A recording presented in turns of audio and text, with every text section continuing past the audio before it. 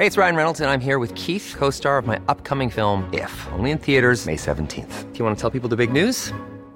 All right, I'll do it. Sign up now and you'll get unlimited for $15 a month and 6 months of Paramount Plus Essential Plan on us. MintMobile.com/switch. Upfront payment of $45 equivalent to $15 per month. Unlimited over 40 gigabytes per month. Face lower speeds. Videos at 480p. Active Mint customers by 531.24 get 6 months of Paramount Plus Essential Plan. Auto renews after 6 months. Offer ends May 31st, 2024. Separate Paramount Plus registration required. Terms and conditions apply if rated PG.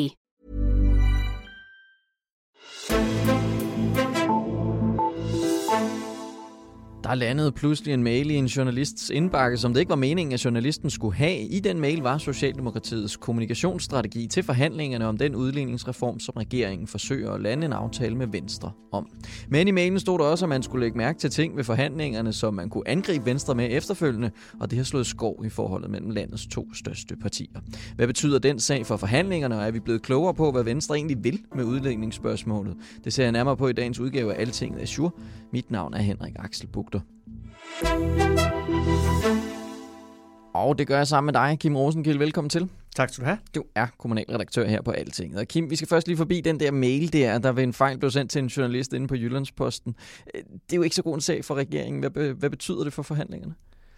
Altså i første omgang så betød det, at Venstre gik relativt kort, efter de var kommet til et forhandlingsmøde søndag aften, smækkede med døren og sagde, nu holder vi lige en time-out og sunder os lidt på det her. Og så har der jo været en masse udskilling bagefter. Så det betyder jo i hvert fald, at den pragmatiske tone, som man så finansministeren og social- og indenrigsministeren slå an fredag eftermiddag, hvor det gik ud og sagde på et pressemøde, at nu forhandler regeringen og Venstre, nu er det gået i realitetsforhandlinger, nu skal vi ned i substansen, nu skal vi videre på det her, at den melding er ligesom slået lidt tilbage, men altså Venstre bliver ved forhandlingsbordet, det er stadig de samme øvrige partier, der er inde i forhandlingen, og Venstre har sagt, at det her, det giver ondt på dem at opleve det, men det er ikke noget, der skulle få dem til at opgive noget så vigtigt som en udligningsreform, i første omgang i hvert fald. Så Hvorfor er det, at det er sådan lidt mere i øjnefaldende, det her? Der er jo altid en masse taktik på Christiansborg, men hvorfor lægger man sådan lidt mere mærke til den her? Noget af det, der står i den mail, det er, at man skal angribe hinanden, angribe Venstre, regeringen og Socialdemokratiet skal angribe Venstre med historier baseret på spørgsmål stillet under forhandlingerne.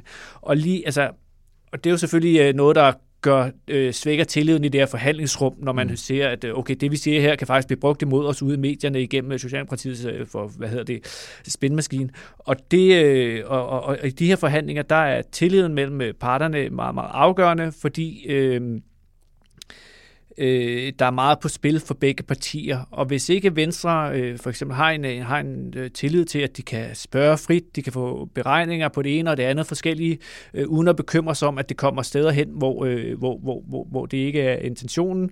Hvis ikke de kan gøre det, stille den slags spørgsmål frit, så gør det bare de her komplicerede beregninger svære, og i forvejen så er det jo regeringen, der sidder på den store regnemaskine her, og dem, der skal levere de beregninger, som Venstre er nødt til at kunne læne sig op af, og er nødt til at kunne stole på. Og ellers, så må Venstre jo, hvis ikke de stoler på regeringen så meget, så må de jo kigge mod sit borgmesterbagland og partiapparat og høre, hvor meget støtte kan vi få her. Og så er der lige pludselig alle mulige særinteresser på spil, som de skal navigere i. Så tilliden er bare meget, meget afgørende i de her forhandlinger, og fordi det er så teknisk komplekst, og fordi vidensasymmetrien er, som den er. Regeringen sidder bare på den store regnemaskine her, og den skal man jo kunne få så som forhandlingspart kunne få adgang til, uden at man skal nødvendigvis få det brugt imod sig. Og efterfølgende så har finansminister Nicolai Wammen været ude og undskylde den her sag. Men lad os gå lidt videre og kigge lidt på de konkrete forhandlinger, fordi er de overhovedet begyndt at skride frem nu? Hvad sker der derinde?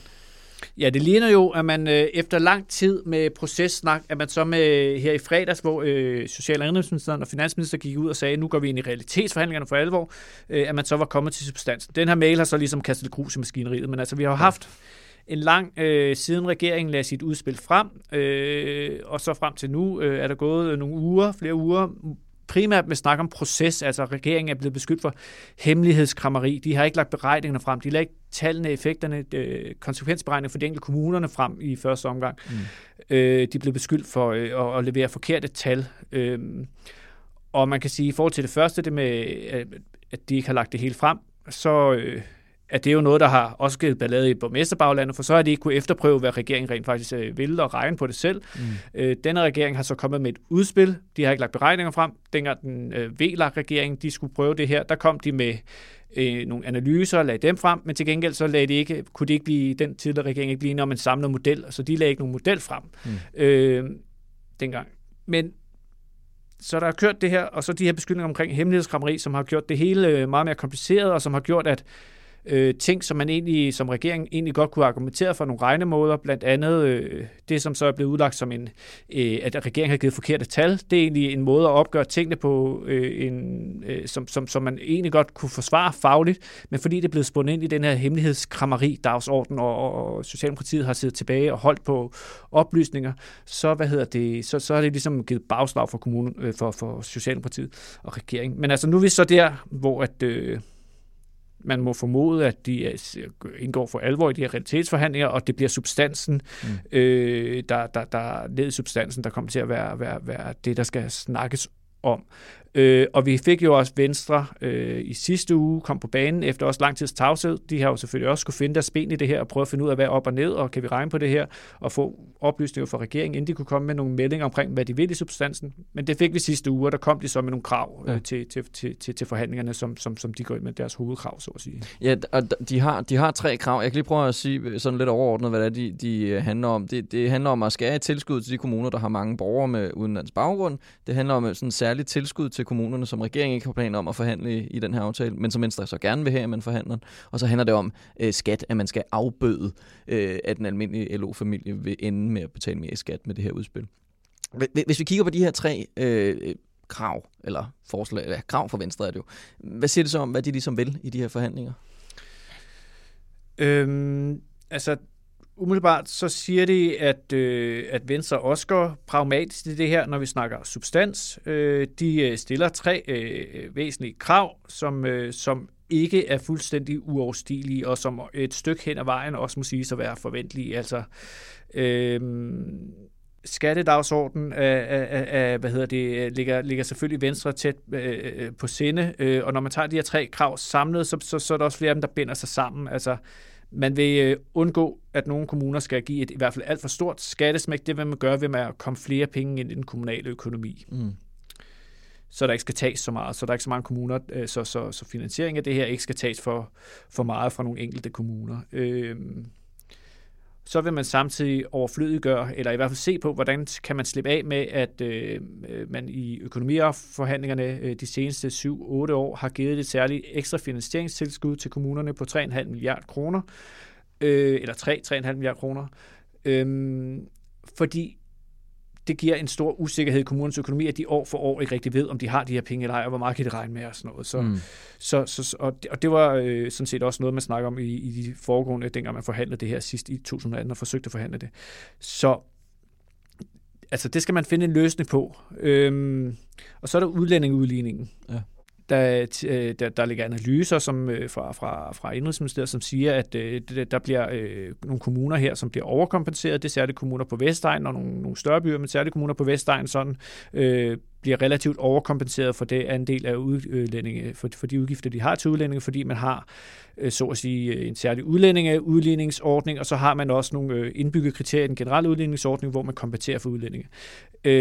Så det er der ekspertudvalg, der har lagt op til, altså et ministerielt forankret ekspertudvalg, skal man lige nævne her, der har lagt op til til at skrue ned for den særlige udlændingeudligning.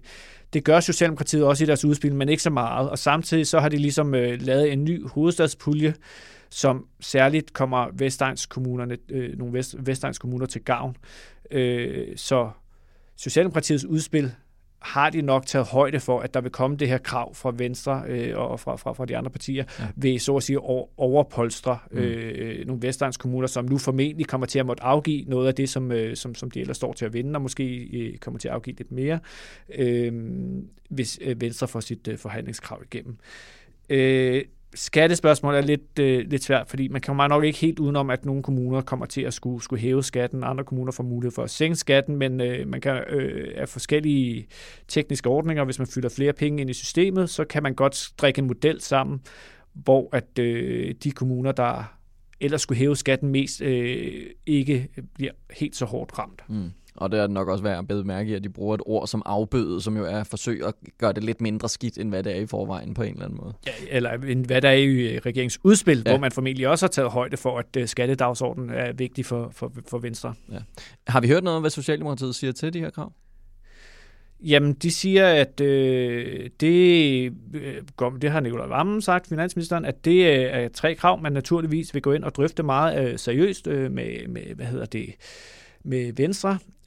De siger, at hvis der skal tilføres flere penge, så må vi se på det. Altså, så skal vi jo finde ud af, hvor pengene skal komme fra. De siger, jamen altså, udlænding og udligning er der, hvor de ligesom har lagt det største forbehold ind og siger, jamen, der er vi nødt til at tage højde for, at der har været en fejlslagen integration, det i samfundet generelt, og det rammer nogle kommuner særlig hårdt, og det er vi nødt til at tage højde for. Så den kan vi ikke sådan lige helt, men altså, du ved, man er også lige ved at tage fat på nogle forhandlinger, hvor det er et centralt emne, så det vil også være mærkeligt, hvis de bare gav den åbne for den lige med det samme. Ja. De her 3 krav, det er jo i det store, så giver det jo ikke det giver ikke en helt stor idé om, hvad Venstre egentlig vil med hele udligningsspørgsmålet som sådan. Og der har du også kigget lidt tilbage fra dengang Venstre var i regering med LA og Konservativ sidst, hvor de jo så rent faktisk kom med et udspil til en udligningsordning. Når man ser på det udspil, hvordan ville VLAK-regeringen så have grebet det her spørgsmål anderledes an? Jamen altså, når man taler om, man taler meget om retningen i det her, altså S-regeringen vil tage fra hovedstaden og fra øst, flytte penge fra øst til vest, fra by til land. Det er sådan den store retning i det her, siger det. Det er sådan set ret meget tråd med det, som VLAK-regeringen også lagde frem i 2018. Dengang opererede man med nogle 5 forskellige modeller. Det var ikke helt klart, hvad for en regering VLAK-regeringen foretrak, fordi der var forskellige interesser på tværs. Men sådan som man fik at vide mellem linjerne, når man spurgte ind til det dengang, så var Venstre i regeringen klart, der var stor del af den gruppe, Venstregruppen, som var mest til en model, den model, der tog relativt mest fra hovedstaden, mens man Konservativ Liberal Alliance var lidt mere til en model, der skruede lidt ned på, hvad hovedstaden skulle levere, fordi det ramte særligt nogle kommuner som Gentofte meget. Men altså, når man sammenligner, så prøver at tage højde for nogle ting, der skete i mellemtiden, og sammenligner de 2 udspil, så ligger Mette Frederiksens udspil faktisk op til at tage betydeligt mere fra hovedstaden og flytte ud i landet, end Venstre gjorde. Det er så med den forskel, at det særligt er nogle kommuner på Nordsjælland, der skal bidrage mere med Socialdemokratiets udspil end Venstres udspil. Gentofte skal bidrage meget mere. Rudersdal skal bidrage meget mere. Lyngby-Taarbæk kommer til at bidrage mere. Til gengæld skal Københavns Kommune med Socialdemokratiets udspil ikke bidrage helt så meget, som det skulle med VLAK. Den model i VLAK, som gik længst i forhold til omfordelt fra by til land, eller hovedstaden udlandet. Og så her, altså, så hvis man ser det som den store retning, så er der nok en del fællesnævner, men der er nogle interne forskel i, hvem er det, der bliver hårdt ramt af det her, som er nok er noget af det, de for alvor kommer til at diskutere. Altså så afskaffer man hele hovedstadsudligning og flere andre ting, som Venstre dybest set også har haft en interesse i tidligere. Og så er det nok også værd lige at bemærke, at det var en VLAK-regeringspræsentation, jo ikke kun Venstre, og at der er også kommet en ny formand og sket en masse ting siden da. Så vi må stadig se, hvad det helt præcist ender ud med. Hvis vi vender lidt tilbage til de forhandlinger, der venter her. Hvad nu? Eller som er i gang nu her. Hvad nu? Hvad sker der nu? Hvad skal der ske her? Jamen altså nu... forhandlingerne fortsætter indtil videre. Alle partier, undtagen Liberal Alliance og Konservative, sidder stadig med ved forhandlinger. Der er nok en oplevelse i nogle af regeringens faste støttepartier af, at der bliver forhandlet måske en lille smule på skrømt med dem, fordi at Socialdemokratiet meget hårdt satser på at få en aftale med Venstre. Men ligesom for at presse Venstre, er man jo nødt til at have et alternativ og stille op, hvor man også hører, Jakob Ellemann argumenterer for, ja, hvis ikke vi laver en aftale med regeringen, så risikerer vi, at regeringen laver en aftale med Enhedslisten. Og det skræmmescenarie for, at man jo ligesom nødt til at holde op og holde i live. Det kan i hvert fald godt være, tror jeg, er lidt oplevelsen i nogle af de der støttepartier. Men altså, de fortsætter, og ambitionen er stadigvæk formentlig både fra Venstre og fra Socialdemokratiet og lande en bred aftale omkring det her. Men den mail, som kom ud, den der efterhånden den hurtigt berygtede spin-mail, som kom ud her ved en fejl, den har jo nok sat Venstre i en bedre forhandlingsposition, og regeringen tilbage i deres forhandlingsposition. Altså, hvis ikke den var kommet ud, så er regeringen fortsat med sin plan og sin kommunikationsstrategi og prøvet at banke til venstre på det her. Det bliver alt andet lige sværere nu, og også bare det, at den kommer ud, betyder, at Venstre ligesom har nok lidt større rygvind fra sin borgmester, ikke mindst til at gå hårdt til regeringen på det her, og stille nogle bastante krav for at få en aftale igennem. Men ja. Ja, det må vi jo holde øje med. Kim Rosenkilde, mange tak, fordi du kom forbi studiet. Tak skal du have. Og tak til dig, der lyttede med til den her udsendelse. Husk på, at fordi du lytter med til vores podcast her på Altinget, så kan du få et magasinabonnement 20% billigere. Du skal bare gå ind på altinget.dk/podcast rabat, så finder du frem til en side, hvor du kan bestille 10 magasinudgaver til 400 kroner. Mit navn er Henrik Axel Bugter, og vi lyttes ved.